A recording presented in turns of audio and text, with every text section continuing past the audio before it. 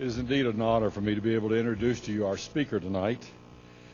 Dr. Jerry Porter was born to missionary parents, and they served throughout South America and brought great ministry to the church, and he just lost his dad in the last year, a great pioneer and trooper for God, and we appreciate his family heritage so much.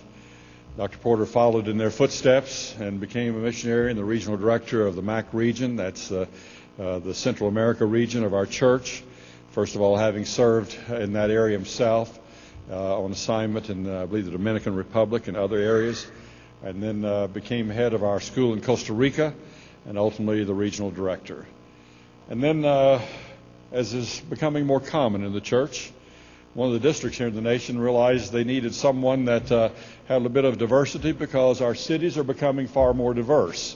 And so he was elected to what was known as the Washington District, which is the Washington, D.C. area, now known as the Mid-Atlantic District of the Church of the Nazarene, as district superintendent.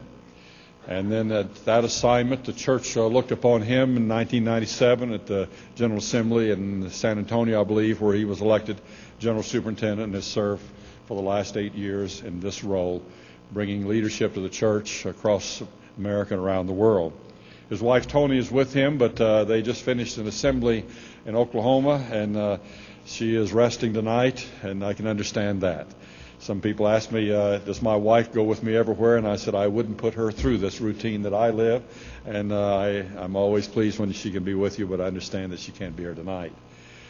As Dr. Porter comes to us, I'd like to make you aware also that we have a responsible general superintendent for our Bible College for a 2-year period. And it's my understanding that the next 2 years he will be our responsible general superintendent, and so we'll get to know him a lot better. But during my 11 years here, this is the first time that you've been on the campus, I believe. And so it's a real joy to have you here tonight.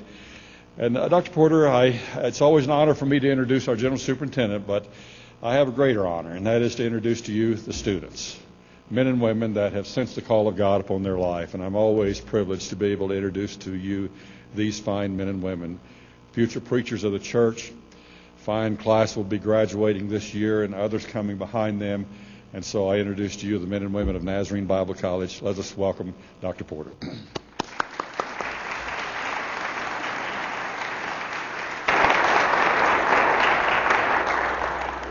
Thank you, and it's a privilege to be with Dr. Sanders and with Jan and with all of you. Some of you faculty members are my same age. We were in school together. Some of you must be quite a bit younger than Marty and me. But it's just great to be with you. We on our board pray on our knees in our meetings for our schools, and we remember the Nazarene Bible College. We thank God for each of you as students and faculty and administration. And I want to get into my message this evening. It's a message that I've preached literally hundreds of times. You don't have that luxury when you pastor a local church, but when you're a DS, a regional director, I preach this in every district in Mexico, Central America. I preached it in every local church in the Washington District. So don't think that I'm preaching this because Hiram told me there's some issue that I should deal with here.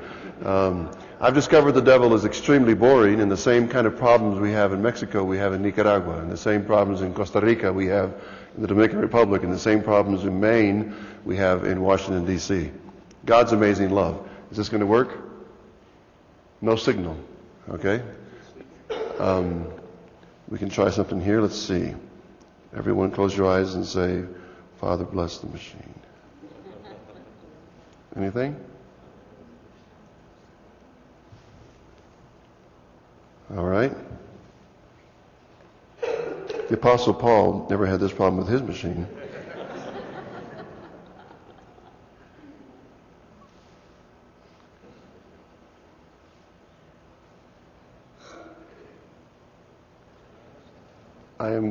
I'm gonna reboot here while I start my message. So I won't reboot. I'll be the same, but my machine here is going. We're gonna reboot the machine while I get started here. God's amazing love. What's the very first Bible verse you memorized as a child or when you came to Christ? What's the very first scripture verse you memorized? How many of you would say John 3:16? How many of you say some other scripture was the first verse you memorized? So we've got 1, 2, 3, three others. Basically, John 3:16 has taken it again tonight. Let's say the words. It's called the mini, M-I-N-I. It's called the mini gospel, or the gospel in the gospel. It's the words of Jesus to Nicodemus after he said, "You must be born again." What did he say to him? Let's say the words together. "For God so loved the world that he gave his only begotten Son, that whosoever believeth in him should not perish, but have everlasting life." God so loved the world that he gave his only Son. So the secret to that scripture is God's love. Demonstrated how? Jesus is a demonstration of God's love. And there's very commonly known, both between nations, between businesses, and also subconsciously between people. It's the law of reciprocity. What is the law of reciprocity? It's really quite simple. When you smile at someone, normally they smile back. When you are kind and gracious to someone, normally they reciprocate. So the law of reciprocity is it's subconscious. You tend to reciprocate kindness, you reciprocate smiles, Someone sends you a Christmas card every year, what do? You add them to your Christmas list. Anything behind me here yet? Okay. When someone sends you a birthday card every year, what do? You find out when they were born. I mean, after a while, you just feel this obligation. It's the law of reciprocity. So here is the law of reciprocity. God loves me. Say it out loud. God loves me. Put your hand on your chest and say it again. God loves me. More enthusiasm now. One more time. God loves me. All right, that's good news. So what's my law of reciprocity? I love God. It's just simple. I mean, we have, how many choruses and hymns do we sing? "Oh, how I love Jesus. My Jesus, I love thee. I know thou art mine." And all the hymnal is full, and the chorus books are full, and the Maranatha choruses, they're all about, "I love you, Lord, because you first loved me." Somebody please find 1 John 3:16. Stand and read it. 1 John 3:16. John now is an old man. He's a member of the Classic Club, and he's writing now to the church. He's the only apostle that's still alive.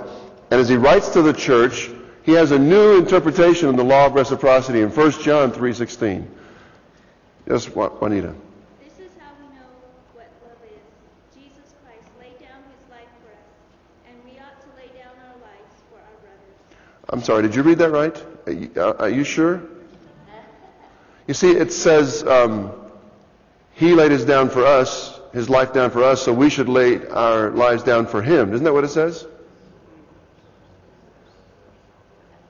What does your Bible say? Oh,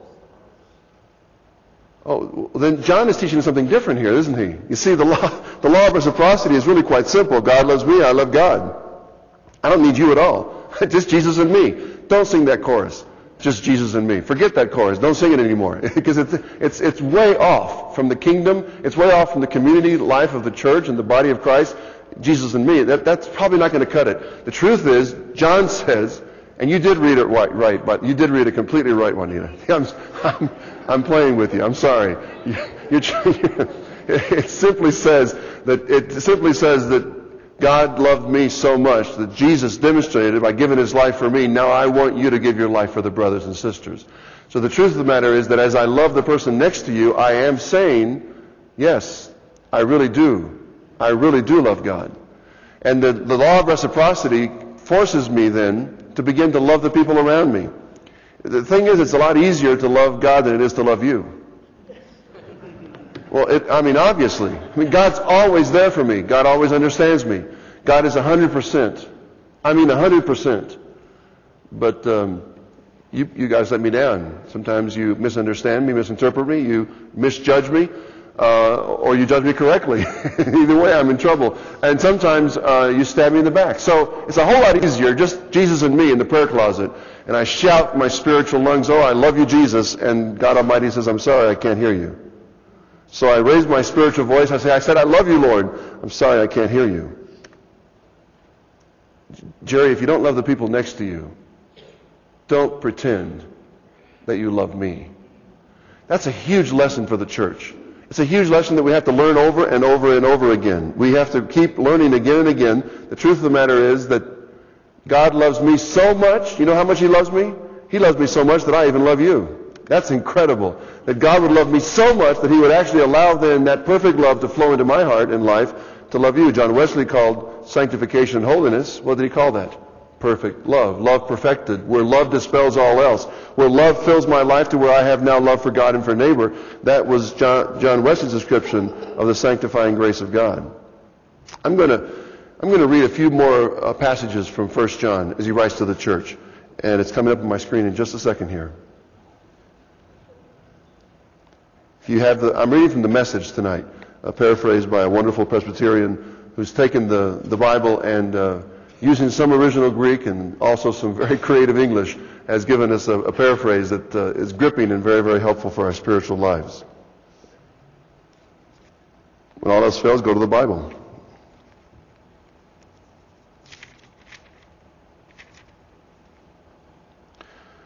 First John 4. The problem with the Message here is I don't know what verse this is. I think it's 8. My beloved friends, let's continue to love each other, since love comes from God.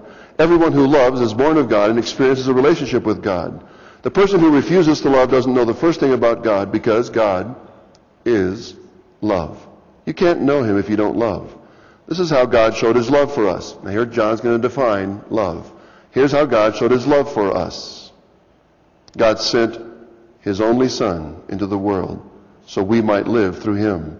Now this is the kind of love we're talking about. Not that we once upon a time loved God, but that he loved us and sent his Son as a sacrifice to clear away our sins and the damage they've done to our relationship with God. My dear, dear friends, here John underlines, my dear, dear friends, if God loved us like this, we certainly ought to love each other. No one has ever seen God, ever. But if we love one another, God dwells deeply within us, and his love becomes complete in us. Perfect love. Not bad for a Presbyterian paraphrase. Perfect love. Skipping down in that same passage, God is love. When we take up a permanent residence in a life of love, we live in God and God lives in us. This way, love has the run of the house and becomes at home and mature in us. We're free of worry and we're free of worry on Judgment Day. Our standing in the world is identical with Christ's. There's no room in love for fear. Well-formed love banishes fear, since fear is crippling. A fearful life, fear of death, fear of judgment, is one not yet fully formed in love. We are going to love. Now John is admitting we're going to love God and love each other. First we were loved. Now we love. If anyone boasts, they testify in church, oh, how I love Jesus, and goes on hating a brother or sister, thinking nothing of it, he's a liar. If he won't love the person he can see, how can he love the God he can't see? The command we have, that's a heavy word, not suggestion or do the best you can or try as much as you can. The command we have from him, from Jesus, is blunt. Loving God includes loving people. You've got to love both. So what exactly is John trying to say to the church? My challenge is to show how much I love God by loving you. And when I love you, God knows that I do, truly, honestly, with all my heart, love God. If I choose not to love the people around me, then all of my boasting and all of my testimony time and all of the things I sing about loving Jesus is just hot air. It's not true. John says, you're wasting good oxygen. Don't do it. The truth is you don't love God, and you just proved it because you don't love the people next to you. And the reason that we don't love people around us, well, we can use prejudice as one easy way. Someone who may be of a pigmentation different than mine. They may have a racial history different than mine. They may speak a different language than me. And racial prejudice makes it so easy. I can hate whole categories of people. Just hate them all. The challenge for you and for me is that the sanctifying grace of God so cleanses my heart from all the Antichrist attitude and spirit that I am filled with God's love to love the people next to me in the same way that God loves me. And as I love you, God knows that I truly do love God. The law of reciprocity simply now is God loves me, yes, and I love you. That's a new twist. It's not just Jesus and me. God loves me, I love God, God loves me. No, it's not the letter U. Now it's the letter L. God loves me and I love you. Turn to the person next to you and say, I love you in the love of Jesus. You're kind of hard to love, but I do love you. I can prove how much I love God because I really do love you. You can say all. It may be that the only way to say, I love you, Lord, or if not the only way, maybe it's the best way to say, I love you, Lord, is to say, I love you. I'm not sure I can say, I love you, Lord, without saying, I love you to the person next to me. And if I can, this certainly still is the best way to say I love God, is to love you. I was seminary director in Costa Rica. We were there for 7 years. We had a wonderful time. We had 100 students on campus and 3,000 in extension, and we had a tremendous ministry going. And I had one missionary on my staff that did not like me, flat out did not like me. I mean, everything about me was repulsive to that missionary. And I don't blame him. I'm kind of repulsive to myself sometimes. And all of my dreams were nightmares to him, and all of my aspirations were he thought I was going the wrong direction, and I was going to destroy the seminary with my initiatives. And who was to say whether I was right or not? So the truth is, he just flat didn't like me. And he told seminary students and other faculty members what he thought about me and my ideas. Now, what did the saints do when he talked to them? They walked right to my office and told me everything he said. And what did this 29, 30-year-old immature seminary director do? I got defensive. And I told them what I thought about his ideas. And what did the saints do when I told them what I thought about his ideas? They went right to him and said, you know what Porter said about you? And how did he react when he heard what I said about him? He got a little bit more heated, and he said, well, here's what I think about Jerry and his ideas. And what did the saints do with everything he said? They walked right to my office and told me everything he said. So what did I do? I got more defensive. It was pretty ballistic. And who was carrying the ballistic missile? The saints. It got so bad I called my dad. You got to be kind of humble and recognize, I don't know all that I have to know. I don't have all the answers. He was a missionary in Venezuela at the time. I said, Dad, we're having great days at the seminary, but I've got one obstacle. I have one problem. And I was trying to get some guidance how to get rid of this missionary, and I thought Dad would understand. You cut your losses. There's times when you simply have to cut your losses and say, you're out of here. And we need missionaries in Siberia. I mean, we need missionaries in other places. So why wouldn't I encourage headquarters to consider this candidate for some new mission assignment? And my dad said, he doesn't mind challenging your ideas, does he? Oh, no, Dad, that's his hobby. Well, he doesn't mind telling you when you're stupid. Dad? No, I mean, that's what he does, right? Yeah, exactly. You need people like that around you, Jerry. You need people on your team that aren't overwhelmed with you and that impressed with you and that challenge you every time you have a new idea.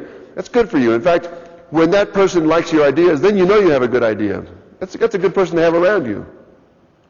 Dad, what do I do with this civil war? We're supposed to be a holiness school training all the leaders for all of Latin America. These are the future pastors and superintendents, and today they are. They're superintendents all over Latin America. What am I going to do, Dad? And my dad said, send third-party compliments and then shut up. I'm a brilliant seminary director. Dad, what's a third-party compliment? What do you mean? So I'm going to ask 2 volunteers to come up here and help me. I'll demonstrate. 2 volunteers come, please. All right, very good. I've got the 2 right here. All right, now, if your name is Michael, if I give you this, it's a way of expressing my appreciation for you. This beautiful bloom expresses all the reasons why I love you and how you inspire me and how I thank God for you. Do you get angry when I say good things to your face? Does that make you mad? It's okay with you, isn't it? Most of us can handle first-party compliments pretty well. Someone comes to us face-to-face and tells us what they think, and it's wonderful things. We don't get mad. We don't go up the myth tree upset and angry because someone said nice things to our face. Now, what if I talk about Michael behind his back, and I tell you everything about Michael that inspires me and why I love this brother so much? And when you see him, you say, here's what Porter said about you, and you give him that little bouquet. Now, which of the 2 compliments is more enriching, face-to-face, first-party, or third-party? Face-to-face. Face-to-face is good. I prefer third-party. Why? Because behind your back, I'm saying good things about you. A lot of us are pretty courteous face-to-face, and we say nice things face-to-face.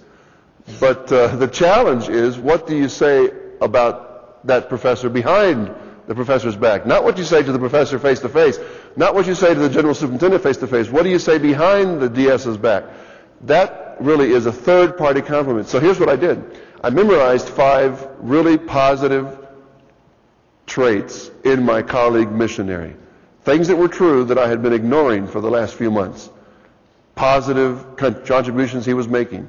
And whenever anybody came to tell me all the bad things he was saying about me, I made my speech. I said 5 good things about him, and I didn't say anything else.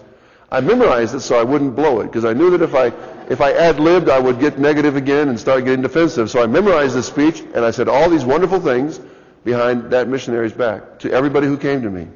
I didn't say, go tell him. You don't have to. Everything you say behind someone's back, they're going to hear about it. I don't care if you say this is really confidential, but forget it. They're going to hear about it. When you start talking behind someone's back and you start tearing them down and the reasons why that person, the truth is they're going to hear about it. In less than 90 days, my relationship with that missionary changed 180 degrees. And what changed was simply one thing: my tongue, my words. You see, how many of you believe in entire sanctification? Or do you believe in mostly, or 92%, or whatever? Or is God Almighty able to entirely sanctify His church, His disciple? I mean, even the tongue? Could God sanctify us so thoroughly that even our tongue is now sanctified and it's only going to be used to praise and glorify God and speak good things and noble things of good report and say good things about Michael behind his back and to Michael? In fact, the Bible says if I have a problem with Michael, what should I do? Go to Michael. Don't talk about him. Go talk to him. But the immature attitudes in most of our churches and institutions and all over the world is we go running around behind and we talk against and about people instead of talking to them. You have a problem with the chaplain? Go talk to the chaplain. Hello. You have a problem with Mr. Butler? Go talk to Marty. There he is. But childish attitudes are for us to go running around talking behind. And, of course, what happens to the body of Christ when we do that? Within 90 days, my relationship changed dramatically. He learned to respect me. I respected him. I didn't go to him and ask him to forgive me. I didn't have a reconciliation moment with him. I simply sanctified my lousy tongue and started saying good things about him. And the result was he heard everything I said, and he began to have appreciation for me because I honored and esteemed him. Not only does that work, but what if these two brothers have had this major problem to where they can't even talk to each other? Oh, they come to NBC, they come to chapel, they both worship Jesus, but they can't shake hands. They both love the Lord, but they can't even talk to each other because of what happened. I am the third party.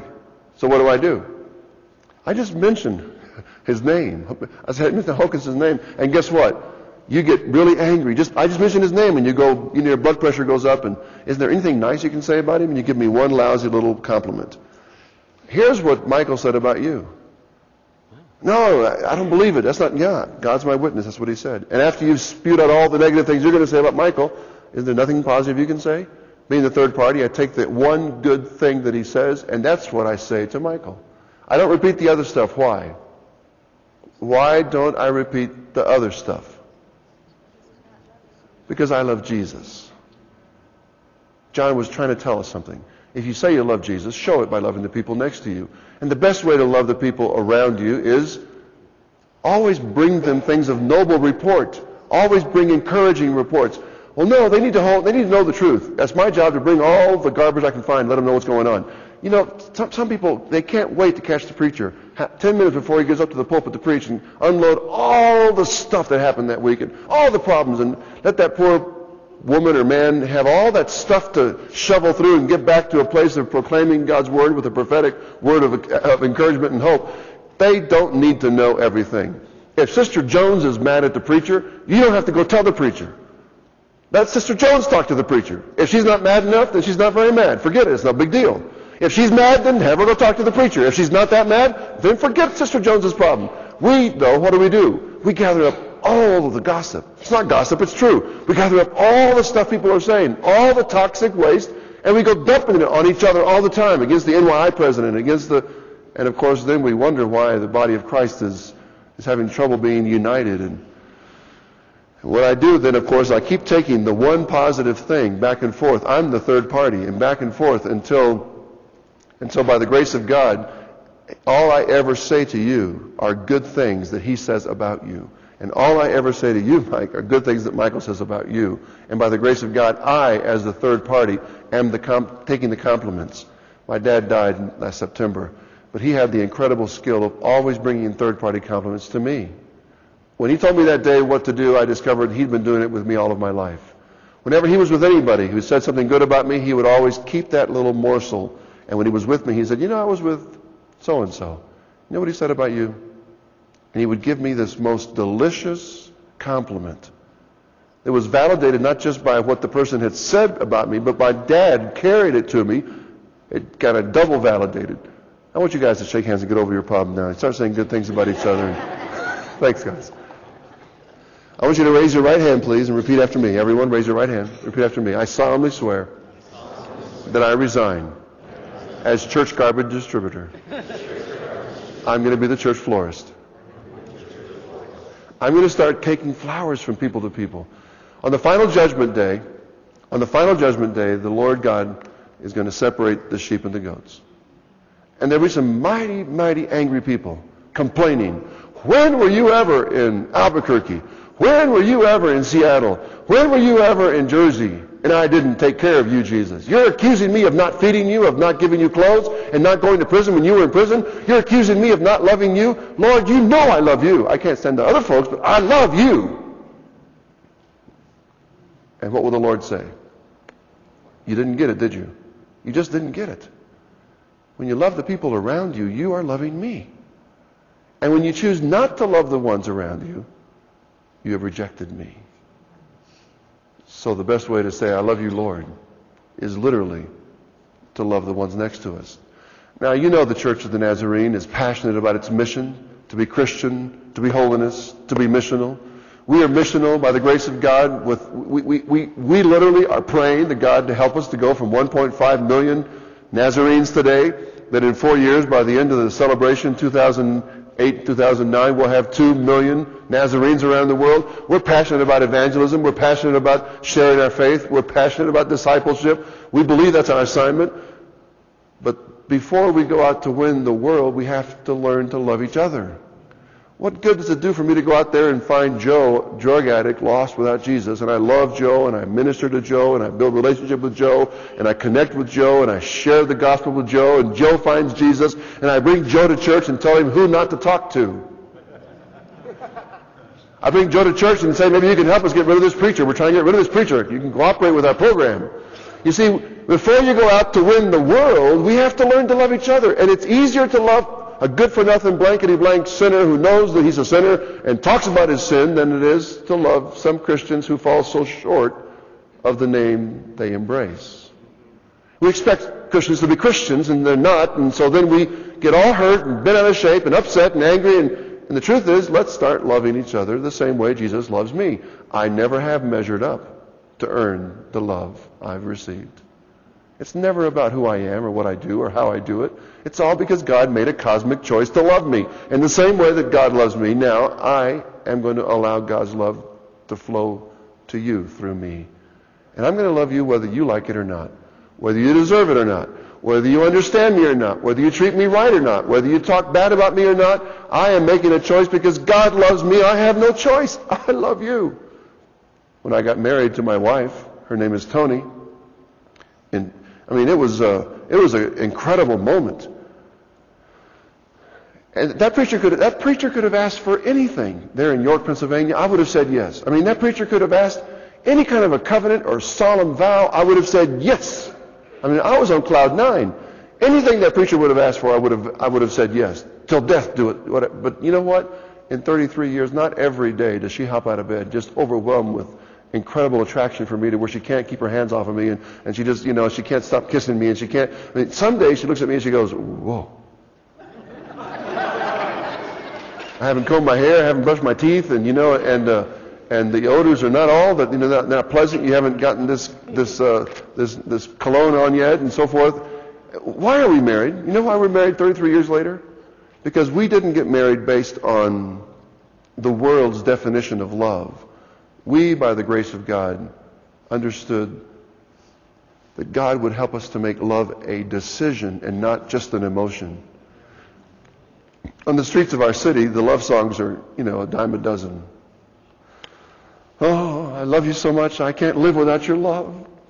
I can't think without your love. I can't do reading and research without your love.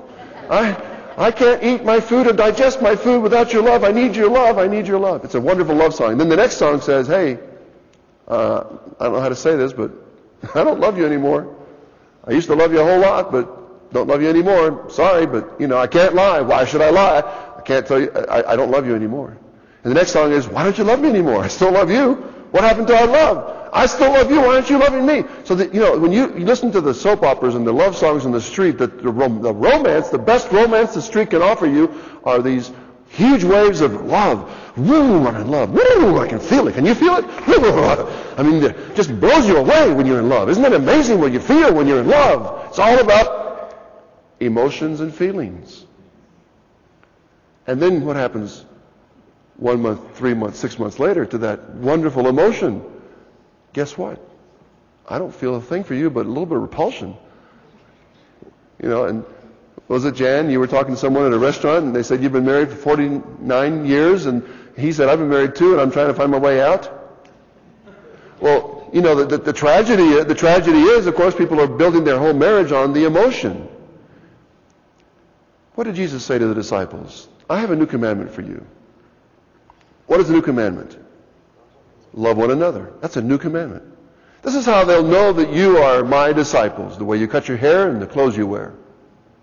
How will they know that we are Christian? What does this word Christian mean? How will they know that we're Christian?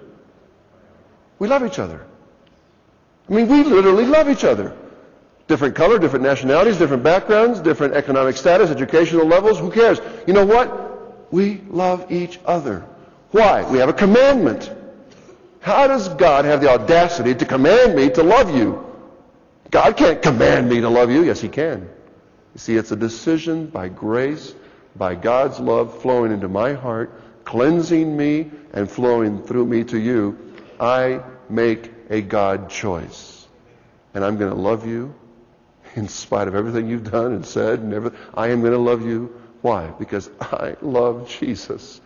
We sing the song, Jesus loves me and I love Jesus. Guess what? I am going to demonstrate. And when you go into the pastoral ministry or an associate ministry working with a pastor, you're going to be very, very, very hurt. Church board members, associate pastors you work with, your senior pastor, the superintendent, colleague pastors, you're going to be hurt. You're going to be bleeding because you have expectations of how you should be treated and how it should go, and suddenly, shazam, you get stabbed in the back. Someone doesn't treat you the way you deserve. Someone doesn't love you. Someone doesn't support you. Someone doesn't believe in you. They pull the rug out from under you, and all those good things happen, and then you have a choice to make. And your choice is simply this: forgive them and love them. Why? Because Jesus loves you. Forgave all your huge debt. Now you forgive and keep loving. If we ever could live by the law of love that John teaches the church, we would never have to worry about complex strategies for reaching people or keeping people. People will drive 117 miles to go to a church where everybody loves each other and they're just filled with love for each other, and they've learned mature communication processes, which is you don't talk behind people's backs unless you're bragging on them and you're building them up. And if you have something to say to someone, you learn to be mature enough to go talk to them. Now, I've preached a sermon how many times? Have I learned these lessons? It's so easy. People love to get me talking about other generals. Oh, they love to ask me questions. So tell me about Dr. Paul Cunningham, and talk to me about Jim Deal. What about Jim Bond? And they love to kind of plant little, and they try to get me to say something. They love every little morsel, every little tidbit of anything that's less, anything that I could say that would kind of put my colleagues down. Have I ever done that? Yeah. Should I? Of course not. So I've asked them to forgive me. I go back and I try again and again, because sanctification, friend, is not one Shazam moment when, boom, it's done, I'm fixed. Ha, hallelujah. Guess what? It's that initial moment of covenant at the altar where you get married. But it's a relationship that's a lifelong relationship you invest in every day you're married. You better make some good choices, or this marriage is not going to be a very good marriage, and it may not last very long. And sanctification, friend, is the same exact thing. I'm Spirit-filled, a crisis moment. Well, I got married in a moment of time. That's right. But guess what? Being married in Pennsylvania in 1971 has nothing to do with being a good married husband today. And I can't go back and just say, well, I was married. I got sanctified back there. I got it all fixed. Guess what? It's a continuing receiving of love. That cleansing love, allowing me to go back into the school of life one more time and try to get it right this time. And try one more time to get it right this time.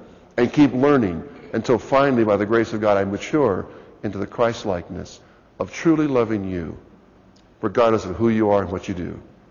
I simply love you because Jesus gave his life and sacrificed everything for me. I love God so much. I love you. Would you stand, please? Father, I thank you for every student who's investing these years in preparation. They heard the call. They've sacrificed and they've come to this school of prophets to prepare. And would you teach us while we're here in these halls, teach us to love each other.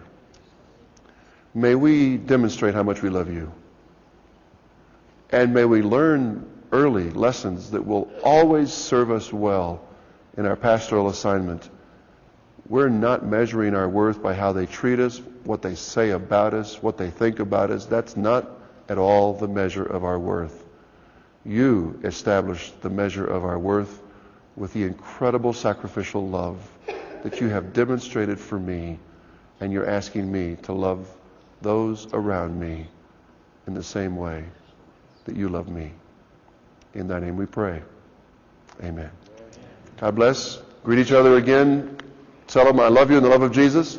Even though you're hard to love, I love you in the name of Jesus. Have a good evening.